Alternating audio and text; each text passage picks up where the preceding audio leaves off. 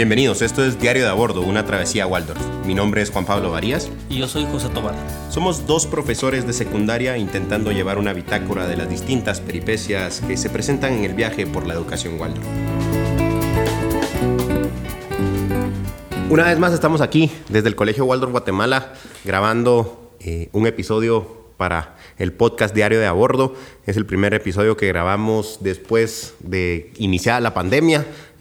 Cuando inició la pandemia, pues se paró un poco todas las actividades, se hicieron más a distancia y demás, y pues es la verdad muy satisfactorio poder estar nuevamente reunido con algunos personajes en esta nueva serie de episodios. El episodio que van a escuchar a continuación es una plática, una de tres, porque nos tuvimos que dividir en 3 episodios, con Víctor González. Víctor González es un maestro Waldorf mexicano que yo tuve la fortuna de conocer en un encuentro que hay de high schools en México, high schools Waldorf, que se llama Preparatoria para la Vida. Yo tuve la oportunidad justamente antes de la pandemia, en 2019, de viajar a Guadalajara y participar en este encuentro de high schools, como les digo, donde en ese año lo que se trató fue el grado 12 y pues justamente nosotros en 2020 teníamos por primera vez aquí en el colegio un grado 12, entonces fue de muchísima ayuda para hacer toda esa fundación.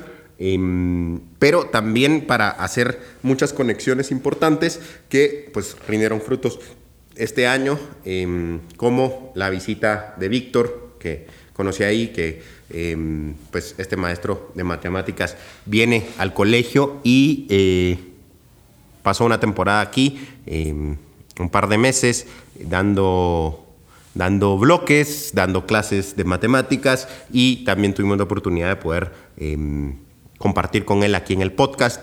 En este primer episodio hablamos un poco de un libro que se llama Straight Edge, String and Shadow, que pues habla de cómo se va construyendo la geometría a través de la historia, y luego de eso los siguientes episodios vamos a hablar un poquito de cómo se construye la geometría dentro del currículum Waldorf, pero realmente es algo que aporta muchísimo al entendimiento de por qué la geometría es un eje fundamental y que es diferente a cómo se estudia dentro de la educación tradicional. Así que, sin más, los dejo con este primer episodio de la Trinidad. Diría Víctor, ya lo van a escuchar mencionarlo en sus intervenciones.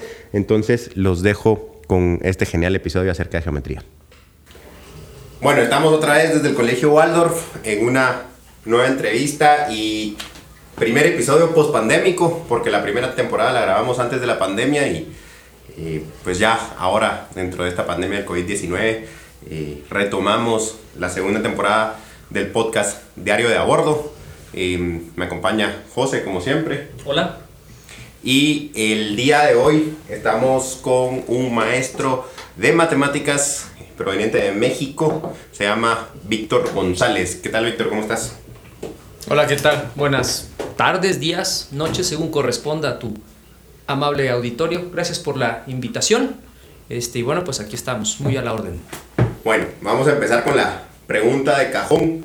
Contanos un poquito quién sos y sobre todo cómo llegaste a parar aquí en todo este viaje que es la pedagogía Waldorf. Por eso es de que el podcast se llama ¿Quién soy, de dónde vengo y a dónde voy? No, nada más así, suavecita así la pregunta. Bueno, pues nuevamente agradezco la invitación y pues como ya te dije, me llamo Víctor González, soy maestro de matemáticas, tengo aproximadamente unos 20 años de experiencia dando matemáticas, estudié ingeniería mecánica, me titulé en la Universidad Nacional Autónoma de México. Estudié una maestría, la dejé a la mitad y hace aproximadamente unos 8 años me entré a trabajar a la escuela Waldorf de Cuernavaca. Esto es en el estado de Morelos, al sur de la Ciudad de México. Y pues ahí la pregunta un poco está con, ¿cuándo empecé a hacer maestro Waldorf o a ser aspirante a maestro Waldorf? La respuesta sería hace 8 años. ¿Y cuándo conocí la pedagogía Waldorf? Más o menos yo creo que hará unos 12, 13 años. Mis hijos tienen 16, les mando un saludo, espero sean de los que sí nos escuchan.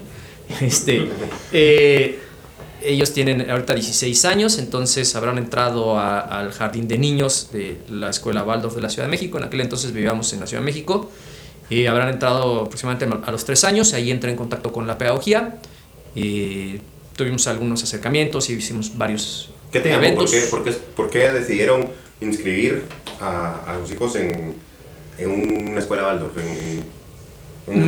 Pues mira, en este jardín en particular nos llamó mucho la atención que respetaban los procesos de los niños, algo que, bueno, todos los que estamos involucrados en esta parte de la crianza nos llama mucho la atención, es bueno, y cómo va a aprender él, ¿no? Entonces, nosotros somos maestros, sabemos cómo no aprenden, no cómo sí, entonces en ese sentido era una apuesta sobre cómo criarlos, cómo educarlos, cómo acompañarlos. Entonces pues nos fuimos directo al jardín de niños de aquella escuela. Sí nos enamora el proceso, cómo van respetando sus tiempos, ¿no? A nosotros nos hacía mucho sentido que no aprendieran a leer y a escribir antes de los 7, nos hacía demasiado sentido. Eso te iba a preguntar justamente, perdona que te interrumpa, sí, no importa. Pero, a ver, alguien que estudia ingeniería mecánica, que pues normalmente catalogan como personas rígidas, que siguen procesos y demás, que pues no veo que sea tu caso, pero... se agradece la flor, ¿verdad? Normalmente... Aunque cada quien cuenta cómo le fue en la feria, esa es una frase por ahí. Ajá, sigue. Alguien que sigue una ingeniería y que lleva esta parte como de procesos muy establecidos y demás, ¿por qué decide inscribir a sus hijos en un colegio donde no van a aprender a leer antes de los 7 años? Donde como que esa carrera por lo académico y por llenarse de números, fórmulas y razonamiento lógico no estuvo tan... O sea, vieron bien que no estuviera presente a temprana edad. Sí, en primera instancia un componente muy importante es que muchas veces esta parafernalia de llenarlos de conocimiento, y hay que retacarlos y tienen, cuanto más pequeños sean, más cosas tienen que saber y todo lo demás. Uno de los... No voy a decir que no puedo generalizar, pero sí es un componente que está muy presente en la competencia de los sujetos, ¿no? O sea, el mercado mismo nos pone a competir, mientras más sepas antes es mejor, ¿no? Y ergo, pues éxito, ¿no? Eso es casi como una formulita ya muy hecha. Entonces, parte de ello tiene que ver con que si tú respetas el ritmo, el desarrollo, quién es el que tienes enfrente, en este caso tu hijo, pues hay mayores posibilidades de que él no viva en un mundo, o más bien no desarrolle vínculos competitivos, ¿no? Nuestra apuesta, como eso ya es no tanto de la pedagogía, sino ya es un tanto más personal, nuestra apuesta es a la no competencia, ¿no? Porque la competencia va a destruir un montón de cosas, por eso el mundo está como está, a ver quién hace la vacuna primero, mejor hagamos una vacuna todos, ¿no? O sea, ¿ves? Ahí es todo un componente más complejo. Entonces, sí tenemos muy claro que competir no está sano, no está saludable, y un componente, insisto, presente es eso, ¿no? Y vamos a hacerlos, a forzar la máquina para que sean the best of the best of the best. Muy respetable quien decida hacer eso, pero no es nuestro caso, ¿no? Entonces ahí va otro orden, como un principio, ya no solamente Waldorf, sino que eso es un principio de vida, y ese embone o ese empalme con la pedagogía Waldorf, pues lo que nos hace sentido, y por eso decidimos llevarlos ahí. Así fue como conocí a la pedagogía Waldorf como papá, y me incorporé después como maestro. ¿Y cómo, después de cuántos años tienen tus hijos de estar en la pedagogía? Son 9 más los que se hayan aventado, pues sí, deben de andar del orden de unos, si no ellos ya me mandaran un mensaje y me corregirán, andarán por ahí de los 12, 13 años más o menos, desde preescolar. ¿Has visto que funciona, es exitoso el proceso? Bueno, aquí hay que hacer una... Yo eso te iba a decir justamente, o sea, porque hablabas de mientras más se supiera antes era sinónimo de éxito, el haber esperado, pues creo que no fue sinónimo de fracaso, pero... Sí, bueno, ahí todo va a depender de dónde pongas el parámetro, ¿no? Es una pregunta espinosa, pero igual la contestamos con mucho cariño. Sí, mira, lo primero que hay que entender es que por lo menos desde mi perspectiva, la pedagogía es perfecta, es flawless, ¿no? Así, no tiene falla, está muy blindada, y cuando tienes alguna duda vas al libro y vas a la referencia directa con Rudolf Steiner, con el doctor Steiner, y ahí, ¿no? Puede ser que te tarde años en entender la pregunta, pero ya te dio la respuesta. Lo que pasa es que te hace sentido después de mucho tiempo. Pero lo que hay que entender es que una cosa es la pedagogía, que, insisto, desde mi perspectiva es magnífica, es demasiado completa, y la otra es la interpretación que hace cada país, ahora sí puedo decir cada país, cada escuela, cada maestro de esa pedagogía. Y entonces yo te podría decir las trazas, los rasgos que yo vi en mis hijos a través de los años y cómo fueron ellos desenvolviéndose y desarrollando. Me hizo mucho sentido con el contenido académico, didáctico, pedagógico que iban viendo, más allá de las fallas, porque ellos estuvieron en varias escuelas, o sea, sí estuvieron en varios proyectos Waldorf, ¿no? Entonces, sí me queda muy claro que hay unas trazas, así, el librito, así como dice el libro, que eso va a pasar y que están en esa edad y que de repente, digo, no lo dice por ahí en un libro donde yo sé claramente, que yo sepa, no lo dice así, pero por ejemplo, en un cuarto, cuando emergen los vikingos, por alguna razón extraña, cuarto y quinto, mis hijos tenían un cabello abajo del hombro, o sea, traían unos verdaderas, sí, unas matas le llamamos nosotros, ¿no? Es una frase muy coloquial, un verdadero cabello súper cuidado, ¿no? Y se sentían, ¿no? Y por aquí he visto 2 o 3 chicos que más o menos andan en eso, ¿no? Es un rasgo de tantos que hay, pero sí, hay cosas que vas viendo y que tú le permites, porque en ese momento y hay razones por las cuales tiene la necesidad de hacer ese despliegue de su físico, y así él como va, ¿no? Y te vas dando cuenta que le vas dando la pauta, y son frases, son transiciones, ¿no? Con mucho respeto para mis hijos, pero por ejemplo un lugar muy fuerte es un 7º grado, donde se están encontrando con el lenguaje. Bueno, ¿qué te puedo decir? En México el lenguaje es bastante florido, ¿no? Pero es un momento en el que... Lleno de albures, ¿no? No exactamente, ¿verdad? Pero puede haber, no vamos a decir que no. Entonces, su encuentro con el lenguaje también es un momento fuerte. También por ahí el librito lo dice, bueno, acá. Entonces, pero son momentos en que van a pasar, ¿no? Va a seguir y va a seguir. Entonces, te puedo decir, sí, en parámetros de éxito, yo te puedo decir, son felices, están bastante completos, están bastante instruidos. Ahorita, por razones que no vienen a colación, ellos no están incorporados en este momento en un proyecto Waldorf, pero hasta donde yo tengo entendido, les está yendo muy bien, son muy felices, se alcanzan a adaptar bastante bien, y por las referencias que han dado los maestros, brillan mucho. Una característica que yo he visto no solo en mis hijos, también en muchos de mis alumnos, es que el pensamiento no lineal es muchísimo más fácil que ellos puedan encontrarlo, desarrollarlo, ¿no? Y bueno, pues ustedes, aquí cualquiera de ustedes sabe que lo de hoy es pensar de manera no lineal, porque pues ahí es donde se están encontrando las soluciones y los avances, tanto en la ciencia como en la filosofía, como en todos lados, ¿no? Entonces, yo no te voy a decir que nuestro objetivo era que los chicos pensaran de manera no lineal, no es nuestro objetivo, pero se logró, y sí pasó. Bueno, entrémosle a lo que veníamos hoy. Ya puedes editar esa parte, no pasa nada ya. Entrémosle a lo que veníamos hoy, que sí. es el tema de matemáticas. Y voy a empezar con algo que me llamó mucho la atención. Nos pusimos como base para empezar el podcast leer el libro de String, Straight Edge and Shadow, que es uno de los libros que tenemos aquí en el colegio y pues que se lee en sexto. Se lee en sexto de primaria y pues habla mucho de toda esta parte geométrica. Y una de las cosas que sale ahí, pero que también pues hemos discutido, es que para ser un buen artista tienes que saber de matemáticas, o para saber de matemáticas tienes que ser un buen artista. ¿Por qué? ¿Dónde está la relación? Vamos por partes. Yo leí el mismo libro que tú, de Julia E. Diggins, String, Straight Edge and Shadow. Sorry for my Bristol accent.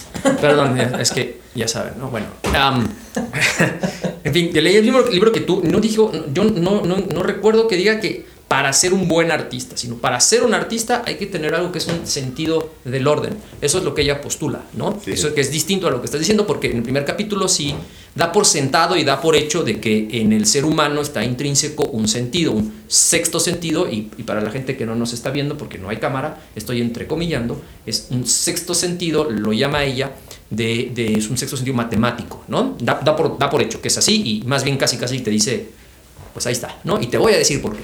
Entonces, un poco explorando lo que dice la autora, ella da varias explicaciones y todas las trata de ligar hacia un sentido numérico, a un sentido geométrico, ¿no? Discutible porque, pues, no sé, empieza por dar un ejemplo, ¿no? Habla acerca de las telarañas y cómo las arañas nunca aprendieron geometría, pero bien que, construcción, pero bien que saben hacer, ¿no? Telarañas, ¿no? Y cómo las aves no saben de simetría o de navegación y viajan en patrones y esto y todo lo demás, ¿no? O sea, las abejas, ¿no? O sea, eso lo explora en el primer capítulo, lo narra un poco así, y entonces a eso que ocurre, ella dice, pues eso ya existe y eso es geometría antes de que tú sepas qué es geometría. Pues ya, pues entonces dices, ok, ya, ¿no?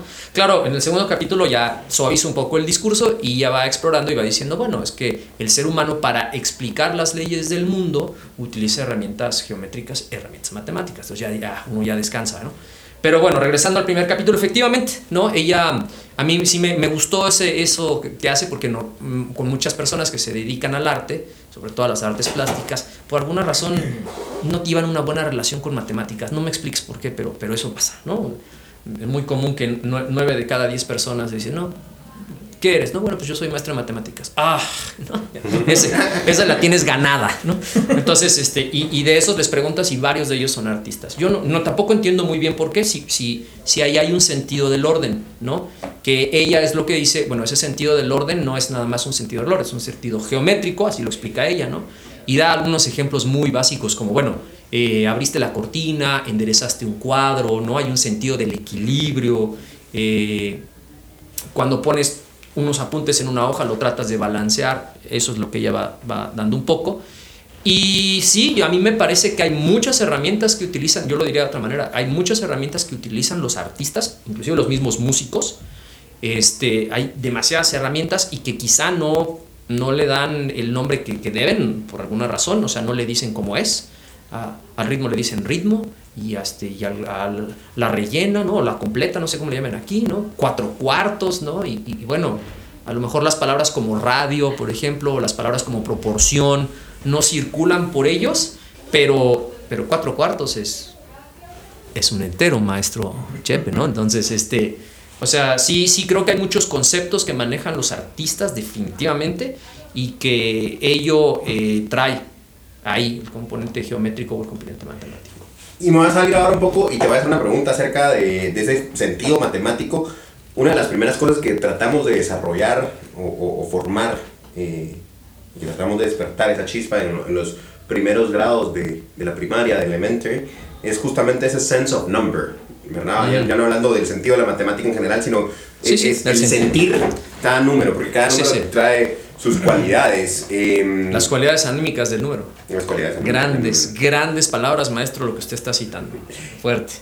Dale. Y te pregunto entonces, ¿qué es eso y cómo es diferente en la pedagogía Waldorf el hecho de que el primer acercamiento a una matemática formal, porque claro, en el preescolar no es de que no estén acercados, no es que no estén cerca de la matemática porque están lleno vacío en los vasos y haciendo estimaciones al momento de saltar, de correr, ¿verdad? Pero ya hacia una matemática un poco más académica, un poco más formal, si lo queremos ver así, ya escrita, en los primeros grados de elementary, como te menciono, se les presenta el número, se les da a conocer el número. Y no se les presenta como, bueno, hagan la plana del 1, hagan la plana del 2, como tradicionalmente se hace, sino que se introduce. Y creo que hasta que no te haces la pregunta, porque yo te digo, hasta que no me topé con la pedagogía y me hice la pregunta de el número tiene algún sentido o significa algo dentro de mi ser, tiene alguna cualidad, ¿sí? Como la cualidad anímica que estamos buscando. ¿Por qué se empieza desde ahí? Okay. ¿Por qué es importante al estudiante de primer grado que sienta cuál es el número? Sí, claro. Ok, bueno, pues híjole, es que la pregunta es muy compleja, entonces vamos ordenándola. Ya entiendo un poco, pero no quiero dar demasiadas vueltas. Entonces vamos a hacer una pausa de 15 minutos y continuará. 15 minutos y continúa. Es que lo siento, nos tenemos que hacer un poco del aire para más o menos darle un marco a la respuesta. Ya regresamos. Bueno, mira, de entrada, esto me lo dejó una maestra y yo lo he comprobado y es muy cierto. De entrada, lo que ocurre en el jardín, en la primera infancia, en los primeros 7 años, sí se están enseñando matemáticas, o sea, digamos como de una manera, pues sí, dirías tú, vivencial, ¿no? O sea, la forma en la que acomodan las cosas, todo tiene un orden. O sea, si nosotros vamos a aceptar la idea de que un componente esencial de las matemáticas es el orden, entonces podemos decir que en preescolar enseñan matemáticas. ¿Cómo? Pues a través del orden, ¿no? Para mí otro aspecto importante es que las maestras cuando hacen la narración decían, eran 3 cerditos, ¿no? O sea, el número 3. Ya no tienes que enseñarle al niño 1, 2, 3, pero ellos en la imagen que se hacen acaban en el 3, ¿no? Trae tu plato, ¿no? Tu plato, o sea, intrínsecamente con 1, ¿no? O sea, digamos, en el hacer se está enseñando la matemática, ¿no? O sea, al nivel que quieras, ¿no? O sea, de entrada. Y bueno, ya después cuando tú pasas a un primero, lo que sería importante aclararle a tu auditorio es que no es que a los niños se les enseñe la cualidad anímica del número y le digas, niño, el número 1 es el arquetipo de... No, eso no, o sea, eso lo tiene que saber el maestro. Y a través de su didáctica, por eso las artes plásticas las artes en general, pero las plásticas sobre todo, son muy importantes para la pedagogía de Waldorf porque permiten entregarle al chico una imagen de algo que es mucho más potente, ¿no? El 1, efectivamente, como bien señalas, tiene un arquetipo, tiene una cualidad anímica extraordinariamente poderosa, ¿no? Da para inclusive otro puro podcast. Si en algún momento alguno de tus escuchas le interesa ahondar más, hay un libro que se llama El Quadrivium. Estoy haciendo publicidad, ahí luego, por favor, mis regalías. Se llama Quadrivium, está en español y está en inglés. La editorial es Wooden Books, es una síntesis de 6 libros, y abre el primer libro y trae un pequeño escrito muy bonito acerca de cada número, ¿no? Y un poco te quisiera comentar que este es un trabajo interno que hace el maestro para que con este arquetipo que que él ya internalizó, entonces él puede desarrollar las herramientas didácticas, las herramientas pedagógicas para compartirlo a través de un vehículo como es el arte, este conocimiento a los chicos. Ojo, pero no te estoy diciendo que esto es lo que le lees a los chicos, ¿no? O sea, ahí sí habría que ser muy importante porque no va por ahí y no quisiera que se entendiera así.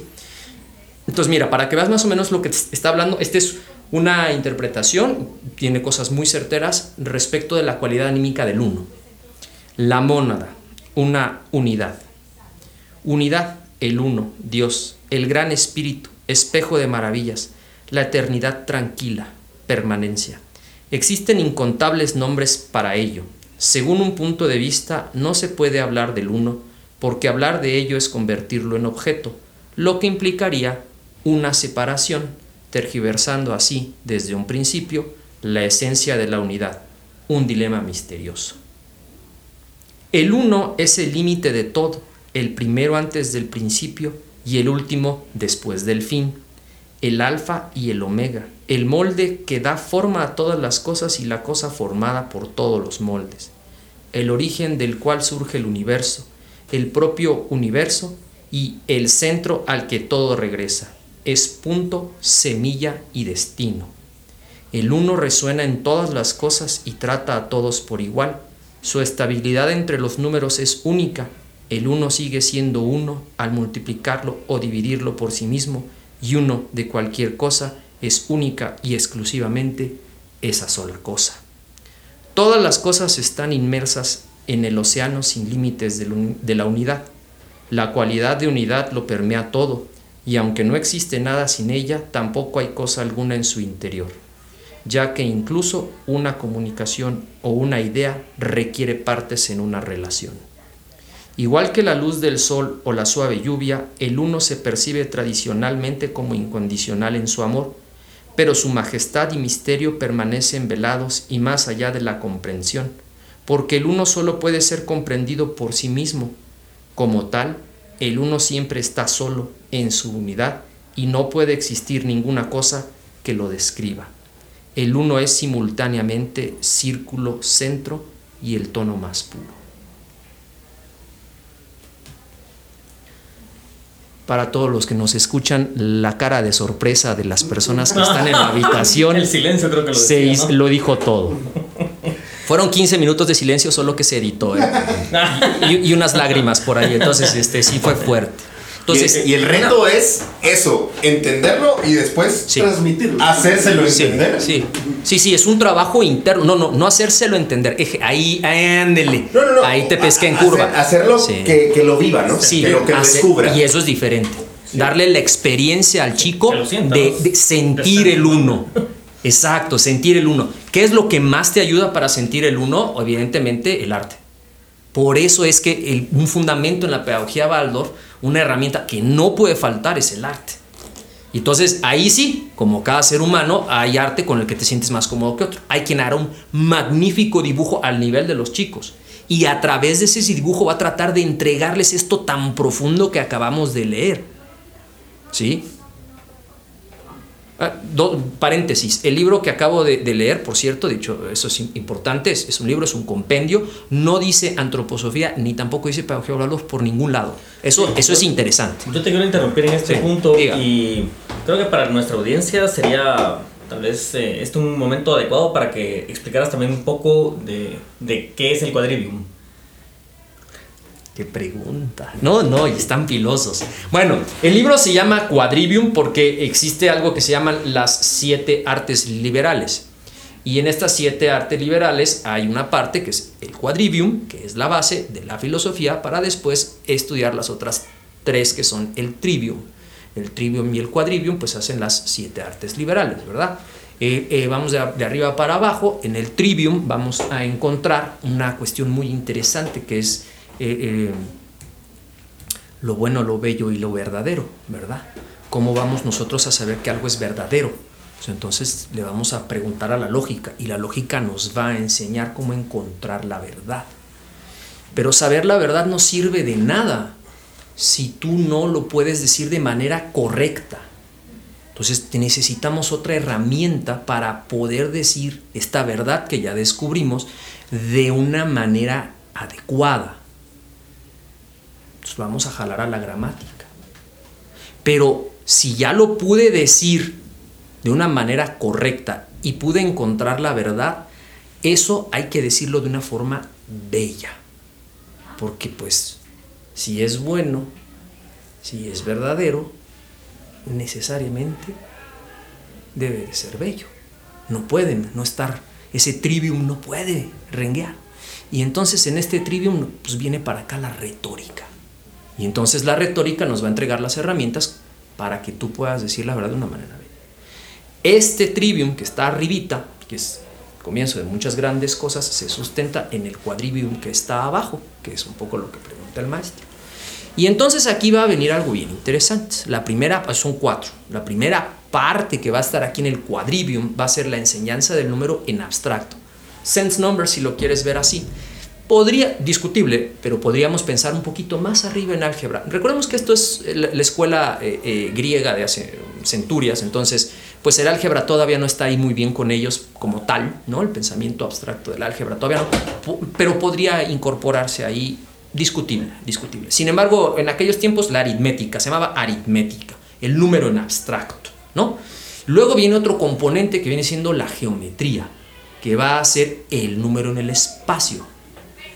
¿Sí? Y es importantísimo. Ahí nuestros escuchas amantes de las artes visuales, pues evidentemente se regodearán y dirán, claro, o sea, yo sé lo que es un punto en el espacio, ¿no? Ellos, un pintor que no sabe qué es un punto en el espacio, por favor, no, que me lo presenten porque no lo conozco, ¿no? O sea, las leyes de la composición, que es lo que señala el libro en el capítulo 1 y 2, ¿no? Las leyes de la composición, como un artista tiene que tener estas herramientas. Y después viene, fíjense bien, así, bombo y platillo para aquellas personas amantes de la música, va a venir, pues, el número en el tiempo. Porque fue el número en el espacio, la geometría. Y ahora viene el número en el tiempo, la música. Por eso era el tercer arte que se enseñaba. El número en el tiempo. Ritmo, sí, no se puede. Y luego la cosmología, o en este caso astronomía, que ahí hay una pequeña diferencia. Ojo que no estoy hablando de astrología ni otra cosa, no. Cosmología, que es lo que el nombre que recibía, y que entonces va a ser el número en el tiempo y en el espacio. Y para eso el maestro Chepe pues se pinta solo, porque efectivamente, ¿no? Para poder entender todos los planetas, número y espacio. No hay de otra.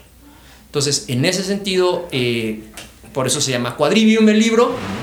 Traes un compendio de 6 libros. Si ustedes quieren leer ahí, por ejemplo, algo acerca de los sólidos platónicos, trae un libro de sólidos platónicos. Trae este libro que habla acerca de... lo que acabo de leer es una monografía que trae de cada uno de los números. No creo que sea algo exhaustivo, pero sí es algo informativo. Yo creo que leerlo nos da un muy buen panorama de por dónde empezar. Es un libro maravilloso, trae de un lado unas ilustraciones, unos grabados muy bonitos, y del otro lado trae un texto.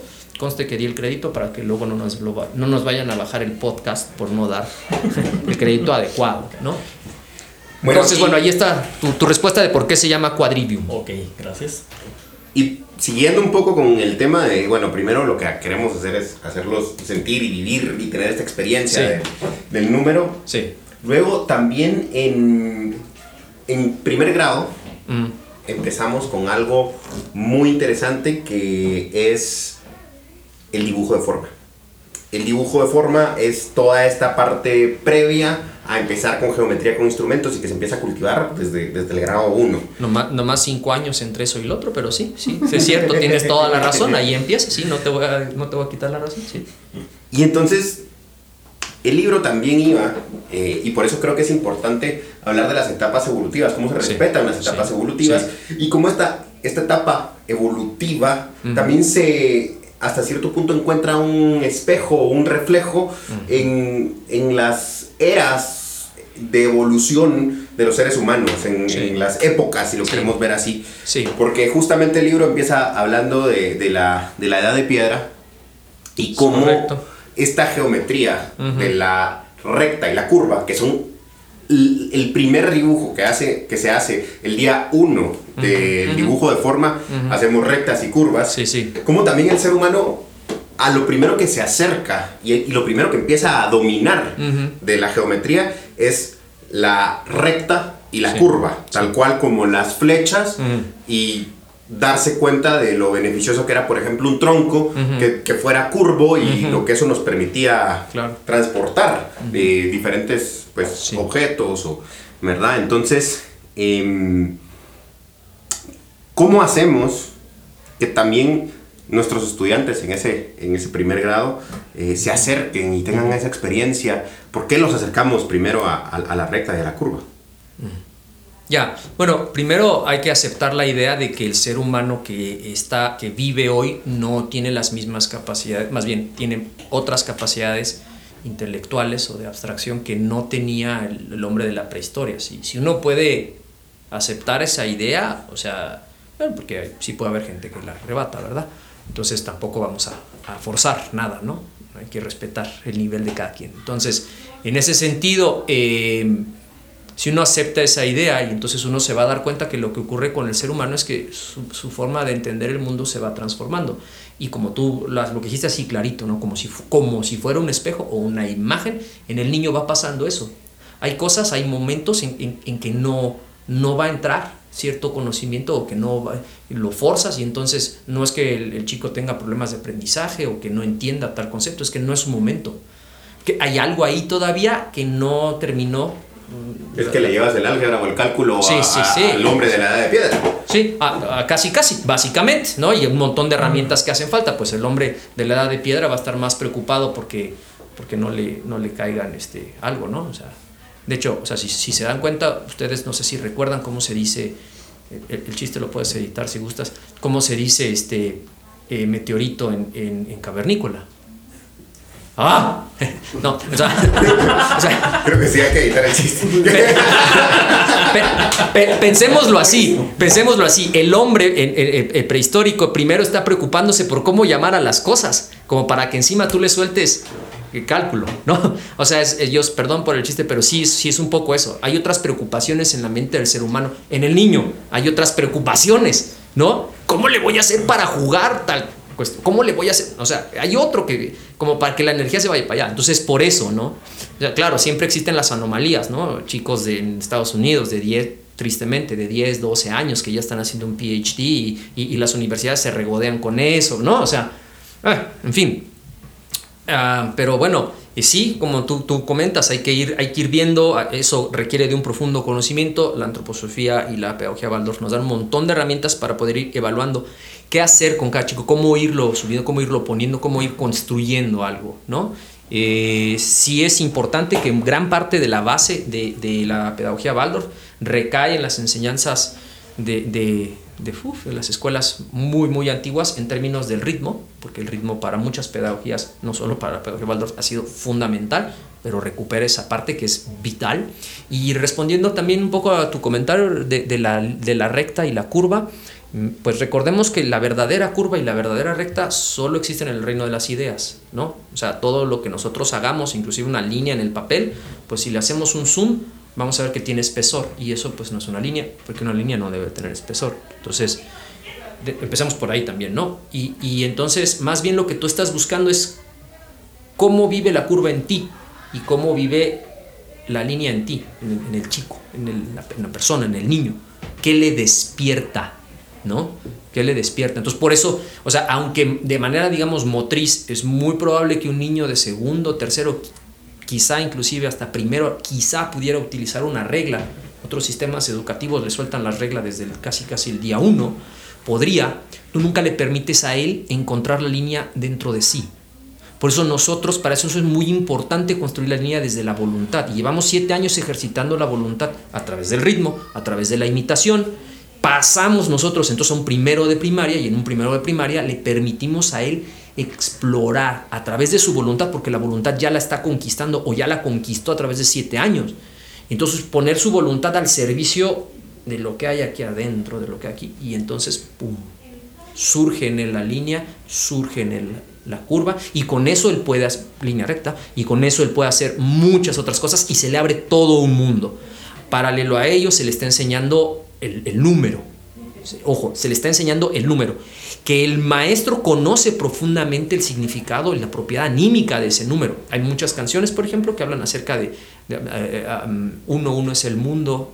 Yo no voy a cantar porque no quiero que te baje el rating, pero sí hay una canción muy famosa que se enseña ahí. 1 es el mundo, 1 soy yo, 1 está grande.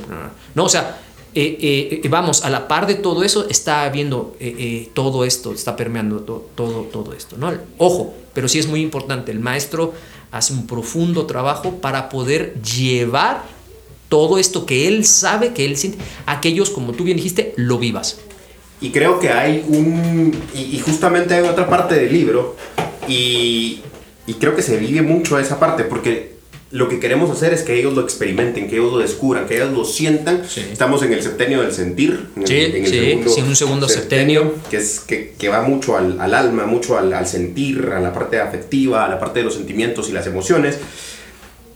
Y se me ocurre un ejemplo, ya después de la línea recta y la curva. El libro habla del primer círculo que existe en la historia. Claro, es una situación completamente hipotética, no es del que tenemos evidencia. Sí, no es de que alguien grabó la evidencia del primer círculo, pero empieza ¿en qué momento habrá tomado conciencia o en qué momento habrá tenido la percepción el ser humano de que existía el círculo? Y da el ejemplo de que muy probablemente viene con la revolución neolítica, al momento de domesticar plantas y animales, porque al momento de domesticar un animal, como una cabra, una res,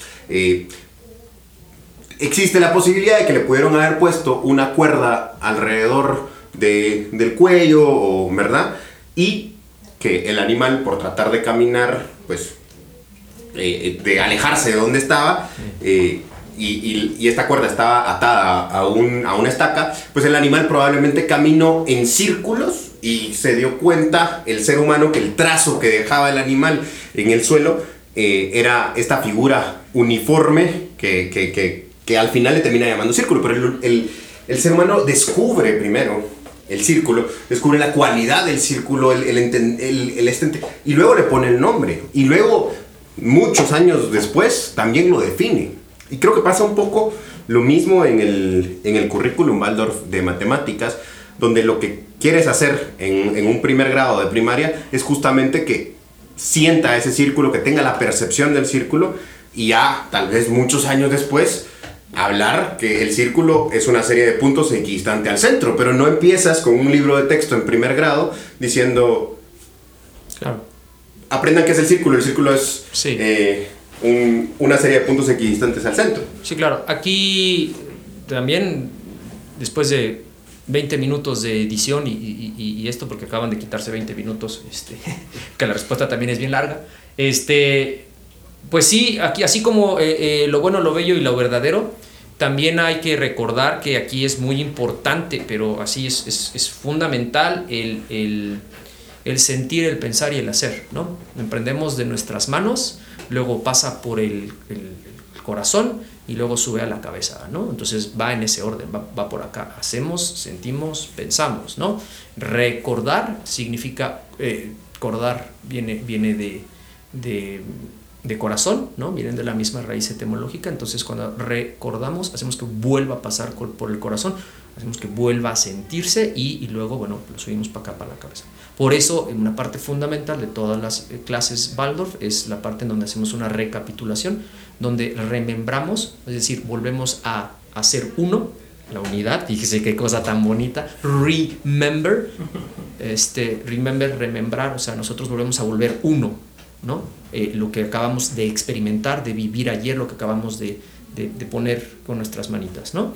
Entonces, sí, como bien señalas, efectivamente, para nosotros es fundamental que el chico pueda vivir el círculo primero y bueno, o sea, yo no dudo que lo que la autora dice haya pasado, no lo dudo, pero